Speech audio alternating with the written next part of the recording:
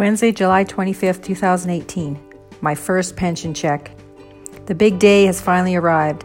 My first company pension check miraculously appeared via cyberspace.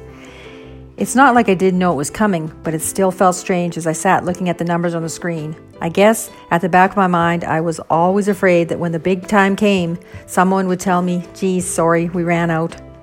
I foolishly couldn't resist the temptation. At 1 a.m., I got up and checked online for my direct deposit, and to my horror, it was not there. My worst fears realized. I checked it again this morning, and lo and behold, there it was.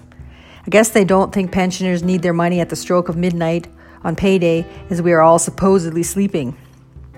Previous generations would not have wanted their checks to come this way. They preferred it to come by snail mail so they could experience the excitement of waiting, checking the mail, and holding it in their own two hands. When I saw it, I glanced around like Morgan Freeman in the movie Shawshank Redemption when he digs that box of money up from under the tree and looks around nervously. It feels really odd to get paid not to go to work. Doesn't feel right somehow.